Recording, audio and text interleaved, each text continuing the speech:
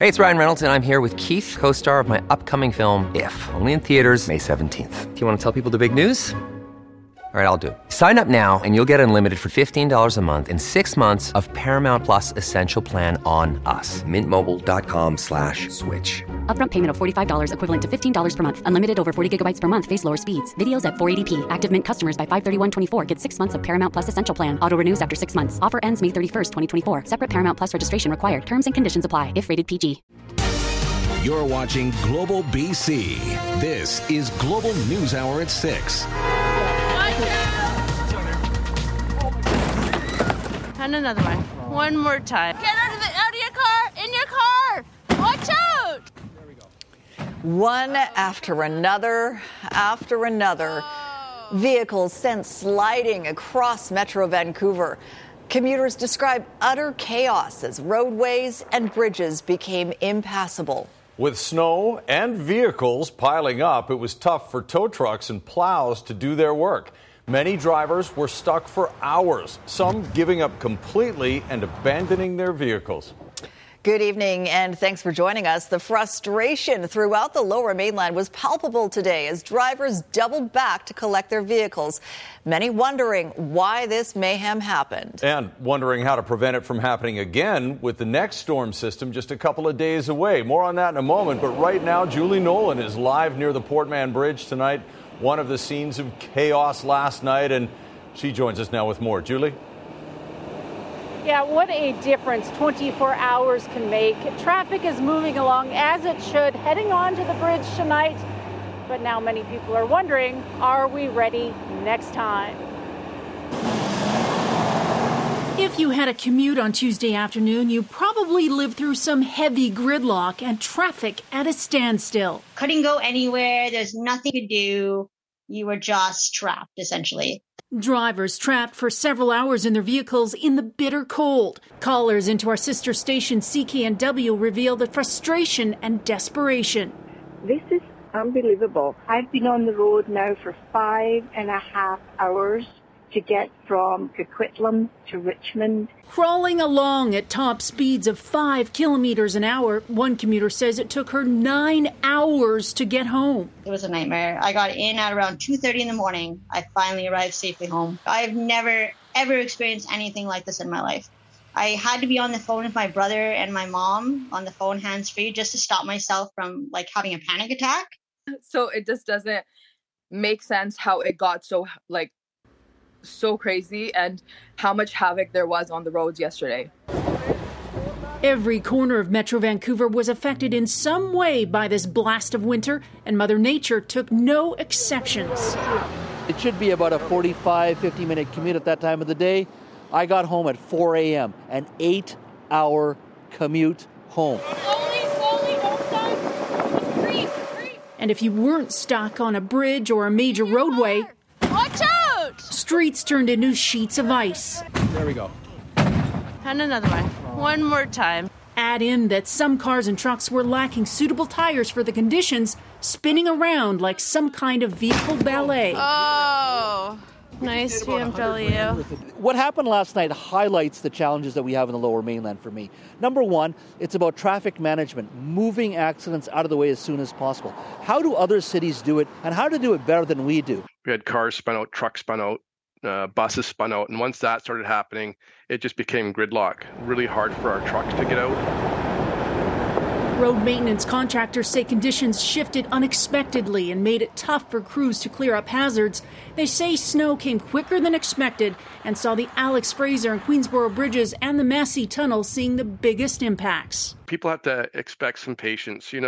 We knew this weather was coming in. We were watching weather for about a week out, knowing that something was going to happen. Oh, get out of the way! Get out of the way!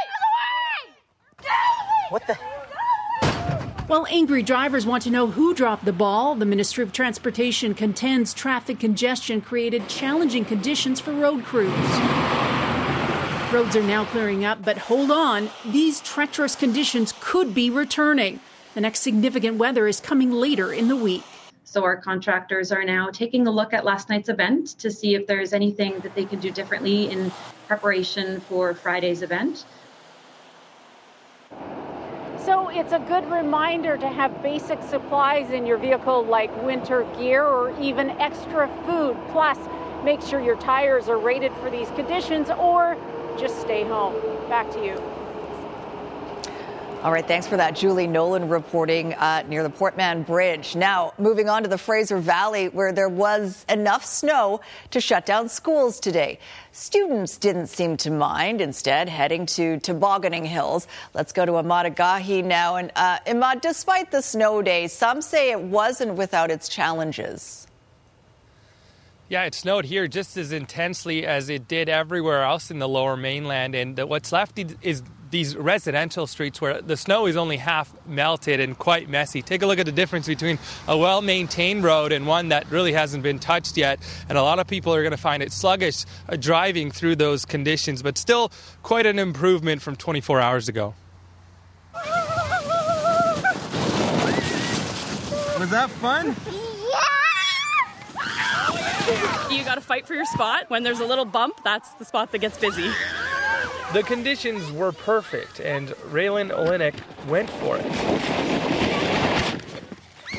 I've sledded a lot, but this is basically the first time in my entire life that I've done the best jump. She and just about every kid here waking up to find they had the day off. The teachers can't drive because it's too icy. Since in the morning the snow was about this high, they shut down school. Tuesday's snowstorm causing school closures in Abbotsford, Langley, Maple Ridge, Pitt Meadows, Mission, and Chilliwack. And despite Fraser Valley roads and highways seeming to have recovered, there were subtle reminders of the chaotic evening rush. Last night got pretty busy. Today is probably going to be the worst. I'm doing okay for 81 years old. I can shovel, I can stand up, I can do a few things. For many, Wednesday morning was also the first opportunity to take on shoveling the snowfall as the intense winds had died down. Got the blower out, yeah, it's a back saver. The haves have snow blowers, the have-nots just have a $9.95 shovel. So a much calmer day here in the Fraser Valley. Surprisingly, despite all that snow and wind, the area did manage to escape without any major power outages. The challenge now is clearing any snow that's left before temperatures drop below zero overnight. Sophie. Let's hope they can get that done. Ahmad Agahi reporting in the Fraser Valley for us.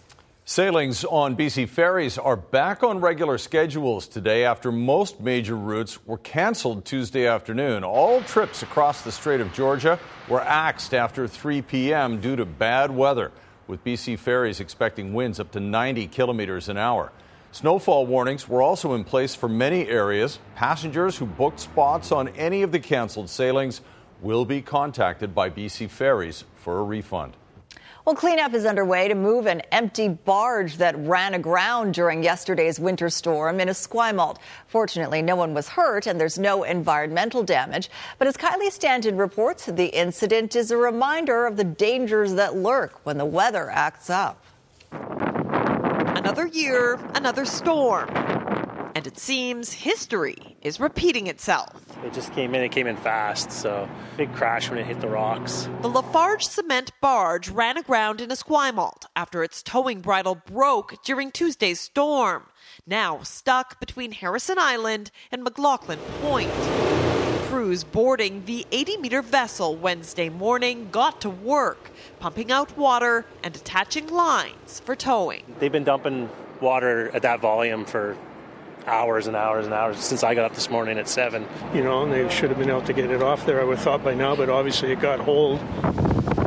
It comes almost a year to the day the infamous English Bay barge slipped its anchor and drifted dangerously towards False Creek, but ran aground on Sunset Beach, pushed by wind gusts of 70 kilometers an hour on one of the year's highest tides.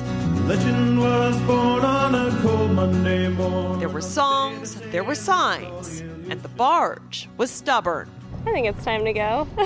Give us back our park. Towing it was a bust, and it was August before work to dismantle it finally began.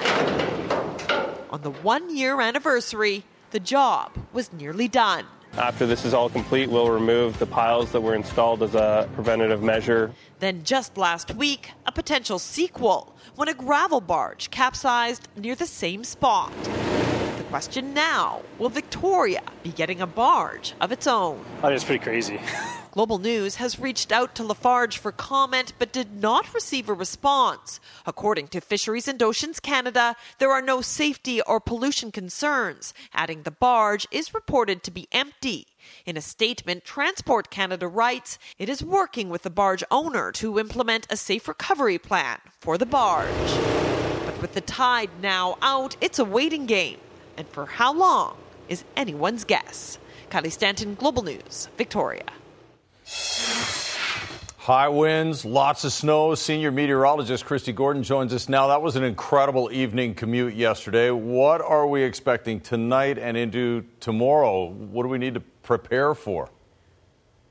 Well, our biggest concern is really the ice. We had a lot of melt today, so there's moisture on the roads, the sidewalks. There's a lot of slush and snow still on Side Street, and all of that is going to refreeze. So here's a look. We'll drop down to -3 to -5 across Metro Vancouver, and through the morning hours, the wind chills could be as low as -10 through the Metro Vancouver region and -15 out through the Fraser Valley. So we're definitely worried about ice. In addition to that, we could see a few light flakes fall across southern Vancouver Island from Nanaimo down to Victoria. Minor amounts, but this is a heads up, and that's the case out through the Fraser Valley. I wouldn't be surprised if Metro Vancouver saw a few flakes fall. But the main event is Friday, and I want to give everyone a heads up. This one, there's a lot of uncertainty around it in terms of the track, how much. So stay tuned. I'll have all the details, and I'll show you my biggest concerns.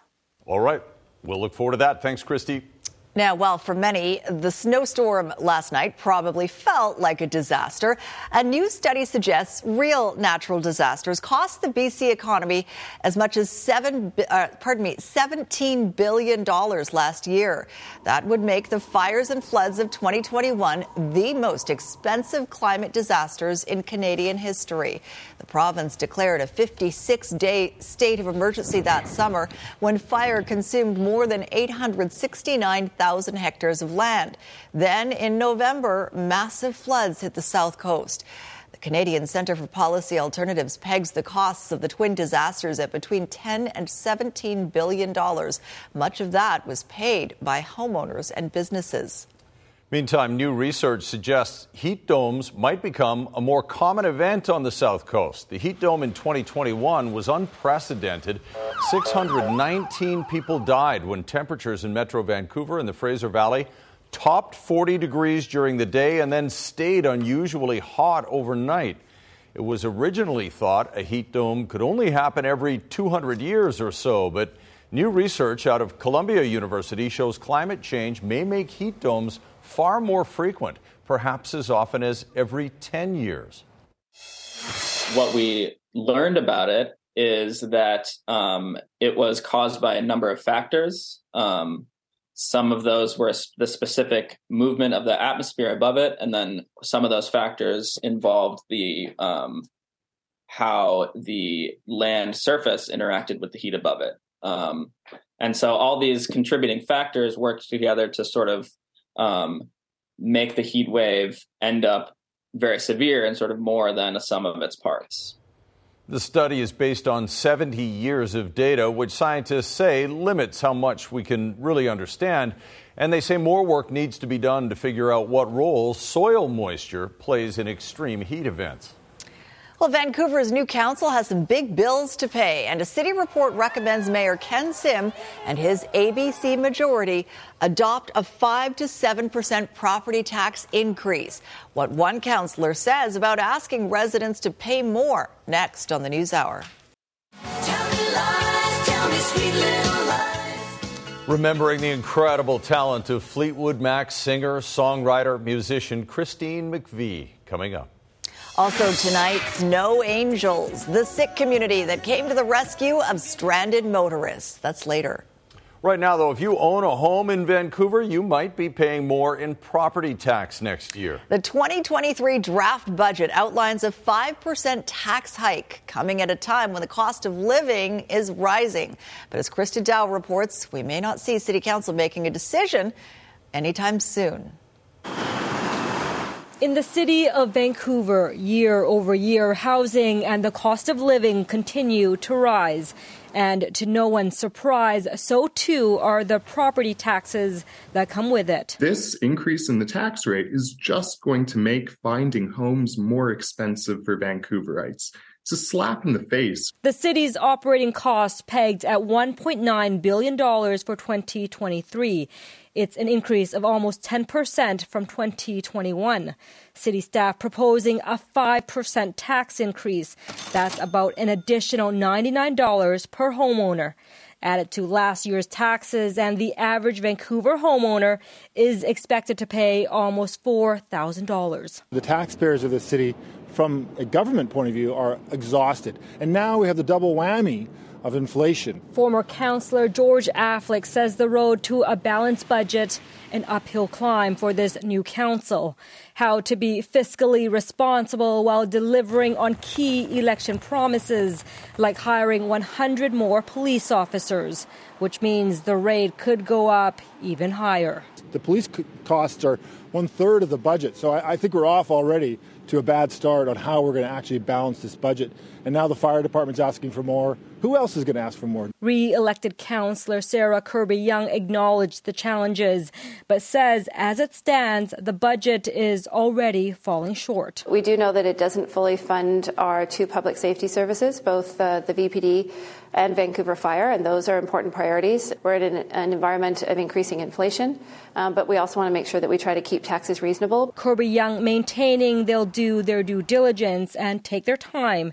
And unlike previous years, council won't have to decide until March 2023. Krista Dow, Global News. A startling twist in a high-profile murder trial. 2 escaped convicts were facing murder charges. Now there's only one. The latest from the courtroom coming up. And BC billionaire Jimmy Pattison makes another multi-million-dollar donation to healthcare. Vancouver police are investigating the murder of a senior in Gastown over the weekend.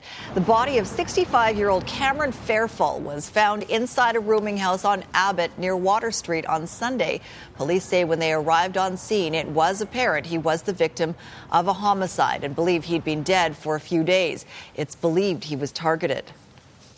Our homicide detectives have been investigating since the discovery of his body. We've gathered a significant amount of evidence, and we're working to piece together anybody who he may have been in contact with in the moments or the days, hours, moments leading up to when we believe he died. Charges have not yet been laid in connection to Fairfall's death. And Vancouver police are also investigating a homicide on the downtown east side. 60-year-old Joseph Kelly was found dead November 20th inside an apartment building on East Hastings near Carroll. No arrests have been made, and anyone with information is being asked to call Vancouver police. The murder trial for 2 men accused of killing a Metchosin man is still underway in Vancouver, but in a surprise development, it'll proceed with just one defendant at this time. The judge instructing the jury the case against one will be dealt with separately. Aaron MacArthur explains the situation and has the new video evidence that was shown in court. The trial started out with 2 accused, but it is now down to 1. Justice David Crossan instructing the jury that the trial of James Lee Bush will continue, but that of co-accused Zachary Armitage has been dealt with separately. The justice warning the jury not to speculate as to what happened. On the stand Wednesday, members of the Victoria Police Department who were involved in the arrest of the 2 escaped prisoners from William Head Institution. The 2 men were picked up just a few days after walking away from their minimum security prison. Video evidence shows the 2 men park and then get out of the victim's Ford pickup truck in Oak Bay, and then another video showing them being arrested in Victoria near the International Marina on Songhees Walk. The jury had already heard how the accused were seeking a boat to leave Vancouver Island. The pair were arrested without incident. The body of 60-year-old Martin Payne was discovered inside his own home several days later. He was reported missing after he didn't show up for work all week. Crown is alleging Payne was killed by the accused inside his home. Photographic evidence shows weapons and clothing covered in blood, as well as duct tape on items of clothing. Crown has spent 3 weeks laying out its case against the accused. Blood spatter experts have testified, as have fingerprint experts. Crown expects to wrap up its case early next week. At this point, it remains unclear if the accused defense team plans to call any witnesses. Aaron McCarthy, Global News. The inquest into the death of 17-year-old Trayvon Desjardins is hearing from one of the last people to see him alive. Testimony focused on the Abbotsford Group Home, where Trayvon died by suicide. He was placed there in June 2019, one of the few spots available in the area at the time. Foster parent Brett Claxton says Trayvon adapted quickly to life in his new home, but when COVID hit, Trayvon took it hard. In the last 3 months of his life, at least according to Claxton, Trayvon acted out, punching holes in the wall, becoming increasingly paranoid. On September 13th, 2020, Claxton made a sandwich with Trayvon and said goodnight. Sometime afterward, Trayvon would be reported missing and later found dead. Well, there were some tense moments earlier tonight as Surrey Mayor Brenda Locke chaired her first Surrey Police Service Board meeting. Perhaps not surprising, considering Locke is working toward dismantling the SPS and keeping the RCMP. As Catherine Urquhart reports, one board member suggested Locke is in a conflict of interest. 33 additional officers with Surrey Police Service have been deployed this week, meaning SPS now has 187 officers on the ground. Their march toward becoming police agency of jurisdiction continuing. This as Mayor Brenda Locke chaired her first SPS board meeting. Good afternoon, everyone. This is my first chairing of a meeting as the chair of this board. With Locke continuing her efforts to shutter the SPS and keep the RCMP, board member Cheney Cloak challenged the mayor's ability to be chair. So, Chair Locke, you publicly state that you're against SPS in the transition and the work of this board. May I ask how you plan to fulfill your duties as chair, recognizing that you have signed an oath that states you'll be honest and impartial to perform your duties as chair? There will be tension, and I do understand my own responsibility to declare conflict when I believe my conflict is in that place. Wayne Rideout, the Ministry of Public Safety's Assistant Deputy Minister, said detailed reports are expected from SPS and Surrey RCMP by December 22nd. To this end, the Minister has shared his view that he would like to be in a position to communicate a ministerial decision as soon as possible early in the new year. The City of Surrey says its report on keeping the RCMP will go to the province December 15th. For now, this policing standoff continues. Catherine Urquhart, Global News. Coming up, give the gift of buying local. We need people to come out and support local businesses. Why the next few weeks are critical for small retailers. And tired of a blight on our beautiful coast. What it took to clean up BC's notorious Tire Island. This is BC Buy Local Week, which aims to encourage consumers to do their holiday spending at locally owned businesses. Consumer Matters reporter Ann Drua shows us many smaller retailers are facing increasing costs and competition, and this holiday shopping season is absolutely critical. At Obsessions Gift Shop in downtown Vancouver, manager Mark Kenna says strong sales at this time of year are critical to his bottom line. We're a specialty business, so we depend on the season to support us, for the year to come. In fact, according to the Canadian Federation of Independent Business, many retailers report 40% of their annual sales happen in the 6 weeks leading up to Christmas. We're competing against big box chains. We're competing against online companies, big like Amazon and so on and so forth. And if people don't come out and support us, it's going to be difficult for us to survive. It's a situation made more challenging due to record high inflation coupled with a labor crisis. We've already seen a lot of business closures over the last several years, and for businesses that are just hanging on, I think that particularly in retail, this season makes a big difference. I think of what this city would be like with just all big box stores. How boring would that be? Jeff Martin, a.k.a. Mr. Martini, is the owner of Dip Kicks and the Van City Original brand. He's been a fixture in downtown Vancouver for over 2 decades, and through it all, he's seen a lot of change and challenges. The cost of doing business is going up daily, suppliers, wages, rents, all that stuff. And, you can only pass that on so much to the customer before they're like, hey, why am I spending this much for a T-shirt? Despite those hurdles, though, Martin says it's important local businesses thrive. We're the ones who add the flavor that adds to the uniqueness of Vancouver. A uniqueness and personal touch that can make all the difference when searching for that perfect gift. We listen to what they're saying. We can give them what they want and more. And if you're giving us we make it special. There's an attachment to something. Ann Drua, Global News. Well, more than 2,400 scrap tires have been removed from a remote islet off BC's coast. The tires were removed back in October from the islet off the east coast of Nelson Island. The tire dump site has been there since the 1990s. People have been dumping tires there for more than 20 years. The cleanup mission took 2 days with a 33-person team of volunteers. The tires were taken to Powell River and then transported to a tire recycling facility in Delta. The cleanup was part of Ocean Legacy Foundation's Clean Coast, Clean Waters initiative in partnership with Let's Talk Trash, Tire Stewardship BC, and Liberty Tire. More than 6 years after the overdose crisis was declared a public health emergency in this province, nothing appears to be slowing it down. The BC Coroner Service reports there were at least 179 overdose deaths in the month of October. That averages out to about 6 deaths per day.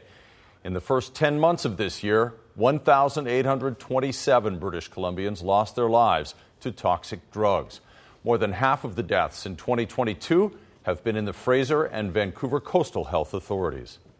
Local philanthropist Jim Pattison is making a big donation to the Royal Columbian Hospital Foundation. Jim Pattison is making a gift of $30 million to the Royal Columbian Hospital redevelopment. The money will go toward the second phase of the hospital's redevelopment project, and specifically the acute care tower. The plans include a super floor featuring operating rooms and suites for radiology and cardiology. It will also have a new emergency department and larger maternity, pediatric, and NICU units. The tower will be named the Jim Pattison Acute Care Tower. I think the Jim Pattison Group and the Jim Pattison Foundation is thinking about ways of what can they do for others? And this donation today obviously illustrates that. The project is expected to cost $1.49 billion and is scheduled for completion in 2025. We'll take a break, but just ahead, slow motion soccer. And the only difference is instead of running, you walk. Why these athletes say the pace is just perfect. Plus,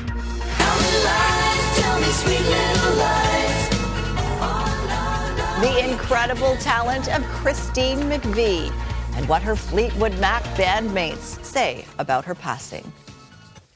All the latest news. All the latest updates. Get it first. Good evening and thanks for joining us. Get it at 11. Global News at 11. From the stories that touch us all to the events happening all around us. When BC needs to connect, BC turns to the source that brings us together. Global News. Connect. Well, the Sikh Gurdwara in New Westminster near the Queensboro Bridge came to the rescue of many drivers trapped on the span during the snowstorm.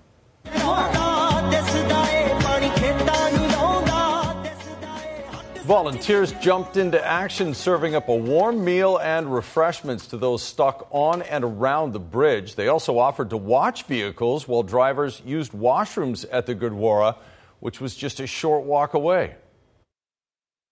We suddenly decided that we should prepare 200, 300 people meals right away so that we can feed maximum people when they need it. I don't want that this should happen again, but if this happens, we are there in a Queensboro. Whoever will listening this global news, they are most welcome anytime, 24 hours. The doors of the temples are open for washroom or for refreshments, and they can sleep as well. That is a generous invitation. Let's hope it doesn't happen again, though, but they're heroes for stepping out there in that weather. And potentially we'll see some traffic trouble on Friday. Hopefully not. Maybe we'll be better prepared. And it hopefully won't be as much snow on Friday, Christy. Yeah, it's looking like it's not going to be as much snow, but I really urge everyone to stay tuned because this one, there's so much uncertainty around it. The other one, that last night, we had a fair amount of confidence that we were going to see substantial snow. So there's a great difference here in terms of forecast. I quickly mentioned earlier the fact that we do have a few flurries possible overnight tonight. That's southern Vancouver Island, the Fraser Valley. I wouldn't even be surprised if we saw a few flakes fall here in Metro Vancouver. Anyone from the East Coast will probably hear me say this and go, oh my gosh, I can't believe she's talking about 1 centimeter of snow. But as we well know, it can be still a little dicey on the roads with that amount. All right, so let's have a look at things. So this system is going to just ride up overnight tonight. It's very minimal, and that brings in that chance of flurries. As I mentioned, it wouldn't be surprised if we saw a flake or two in Metro Vancouver, but it shifts out quickly by the morning hours, and we've got a sunny day on the way. But as we well know, it's going to be cold. So highs will only reach 0 degrees in Metro Vancouver. We're not expecting a melt. It's definitely going to be cold throughout the day. And with that Arctic air in place and this swirling mess off the coast, that brings in the potential for snow across Vancouver Island in the afternoon. Will we see it here in Metro Vancouver? I want to show you this. This model is showing that it doesn't make its way into Metro Vancouver, or if it does, it would be brief. Whereas there's other computer models like this one that are showing, well, we could see anywhere from 2 to 3 centimeters, maybe even more, that it does make its way inland. So this is going to be a really tricky one. The trajectory of this system, how much moisture pushes in, will it still be cold enough when it pushes in? And that's what we're going to be able to hone in on a little bit more tomorrow, so stay tuned. At the very least, avoid the roads for those of you across Vancouver Island Friday afternoon, and for Metro Vancouver, I think Friday evening. So avoid the roads. All right, everyone? Here's a look at your forecast for tomorrow. It is going to be cold, a risk of frostbite from the northern regions down through the central interior. Highs of only -12 in through Kamloops. You'll see a bit of cloud cover in the morning, but that will clear quickly, and we are expecting sunshine here. Again, that slight chance of flurries, Nanaimo to Victoria and out through the Fraser Valley, but overall sunny but cold tomorrow. Again, wind chills tomorrow morning could reach -10 in through Metro Vancouver. And then, as I mentioned, there's that Friday system. Tune in tomorrow. We'll have more details. For our region here, it's till later in the day, so we'll even be refining those details on Friday. So make sure you keep tuning back in. All right, tonight's Central Windows weather window I thought was really apropos.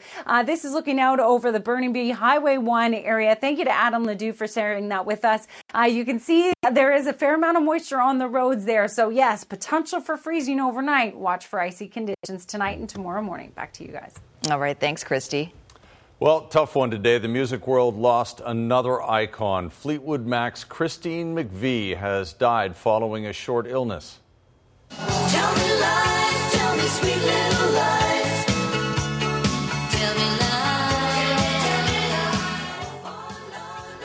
McVie joined Fleetwood Mac in 1970, providing her signature voice and keyboard skills. She also wrote some of the band's big hits, including Little Lies and You Make Lovin' Fun.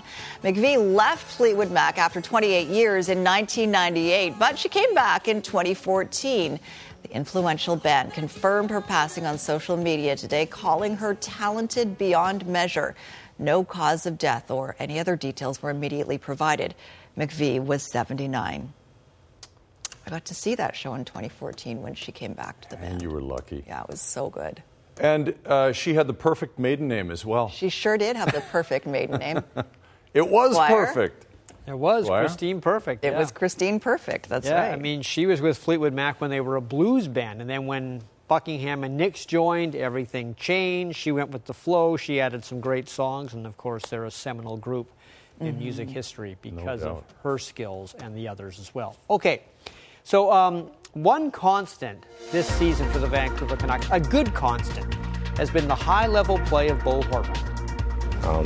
We're honored to have him as our captain, and he's leading by example every night, and not just by scoring all these goals. Now, Horvat's game has always been more than just goals, but those goals and everything else is going to help him get a big payday before next season. Also tonight, having a ball with walking footy. Aging athletes find a new way to compete.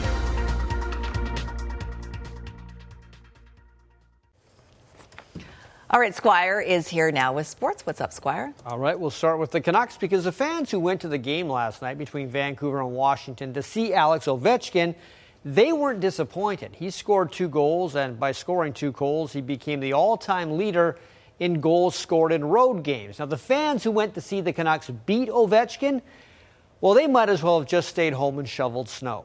Vancouver reverted back to bad habits, allowing way too many grade A chances, but Bruce Boudreau says they can't dwell on that with Florida coming to town. You can't get too high and you can't get too low.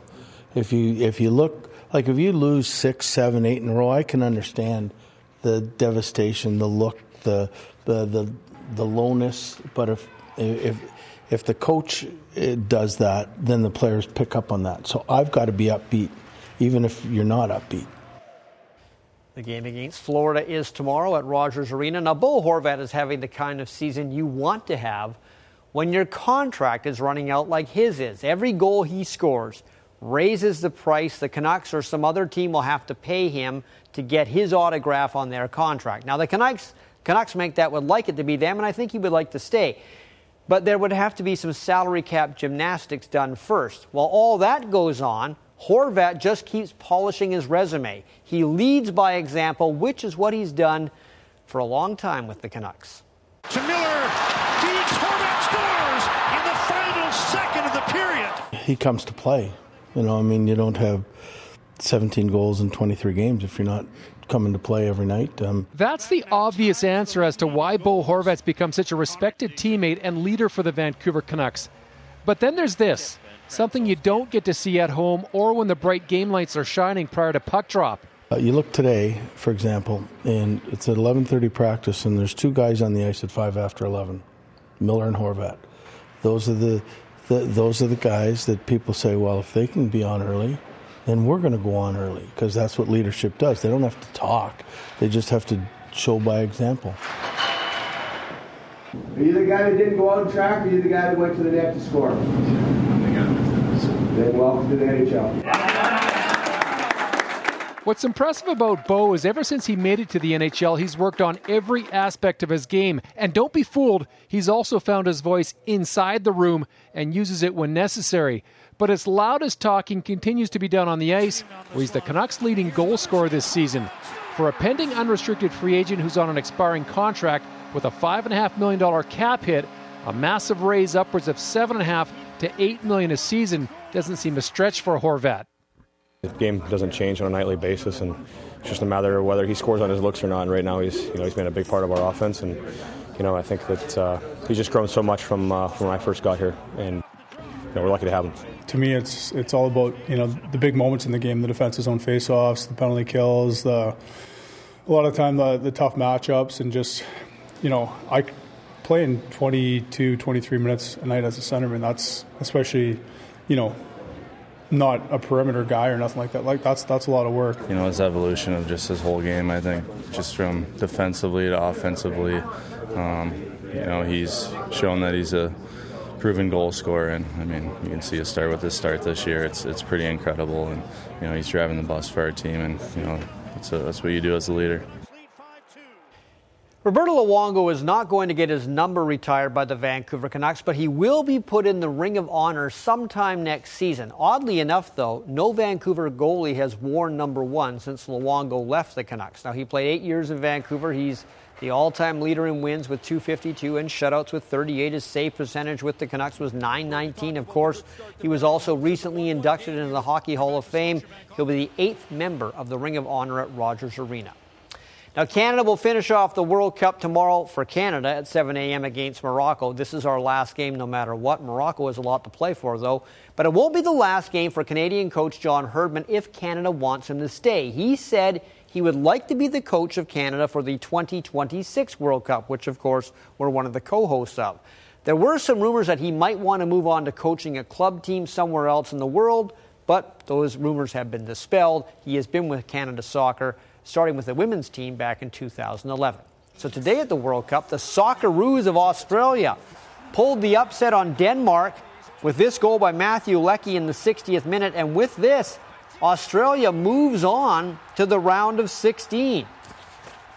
Very odd. Argentina didn't win when Messi made his penalty shot at the World Cup, but they did win when he missed his penalty shot. His penalty shot was stopped today, but Argentina still beat Poland 2-0. That's a goal by Julian Alvarez. So they move on to the round of 16. Saudi Arabia and Mexico. Look at this goal by Luis Chavez of Mexico. That's brilliant. But the Mexicans still could not get to the next round despite a 2-1 win over Saudi Arabia. There are all the scores. And, of course, as we said, tomorrow, Canada-Morocco at 7 a.m. our time. All right, thanks, Squire. Still ahead, sports at a slower pace. The joys of walking soccer next.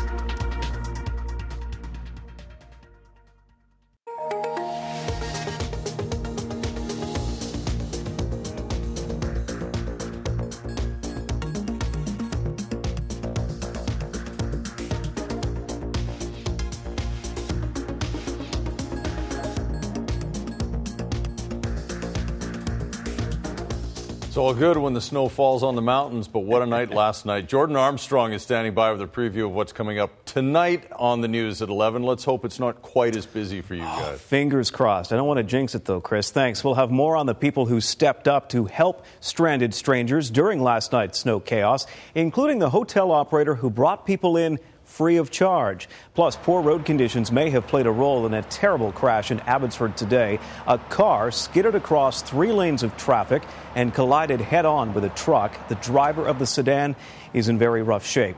And we will, of course, be keeping an eye on the roads tonight as the temperature drops. Chris? All right. Thanks very much, Jordan. Well, as the World Cup captivates soccer fans across the country, a group in Alberta is hoping to grow a more accessible version of the beautiful game. Global's Eric Bay steps up to show how walking football is offering more players a chance to stay active and enjoy the social benefits of team sports. The game this group plays is easily recognizable as soccer, but players have to follow one noticeable rule change to participate in walking football. For those North Americans, it's walking soccer. And the only difference is instead of running, you walk. Mike Ross was visiting family in England when he was introduced to the sport, a low-intensity version of soccer. Players have to keep one foot on the ground at all times, and the ball needs to stay below head height. When Ross returned to Lethbridge, he brought the game with him, starting a weekly match this fall.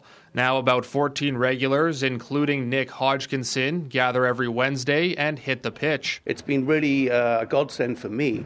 A year ago, I got diagnosed with cancer and underwent 6 months of chemotherapy.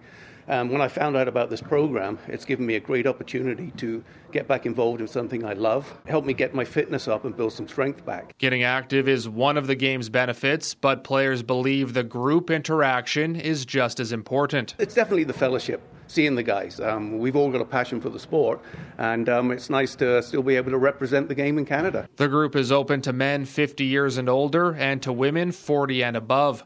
Ross says the COVID-19 pandemic made it hard for people his age to interact. As public health restrictions have loosened, walking football is helping participants regain a sense of community. We spent a lot of time by ourselves during the last 3 years, and we're starting to socialize way more. Players are hoping to grow that community throughout the winter before taking their matches outside for the first time this spring. Eric Bay, Global News. Good they can get out there. That's right. Are you allowed to saunter? You can saunter. Can you saunter? I was going to ask that. Do you get in Can you trouble stroll? if you run a little bit? Can you amble? Yeah, you can. I wonder if you can amble. We're doing all of those things. Amble might be a yellow card. All right. Last word on weather before we go. All right, so sunny but very cold tomorrow. We do have a few flurries that may fall from the sky, but it's more so Friday, and I'm really telling everyone it may not happen, but if it does, stay tuned. We'll have all the details. Be prepared. Okay, thanks, Christy. Good night, everyone. Good night, all.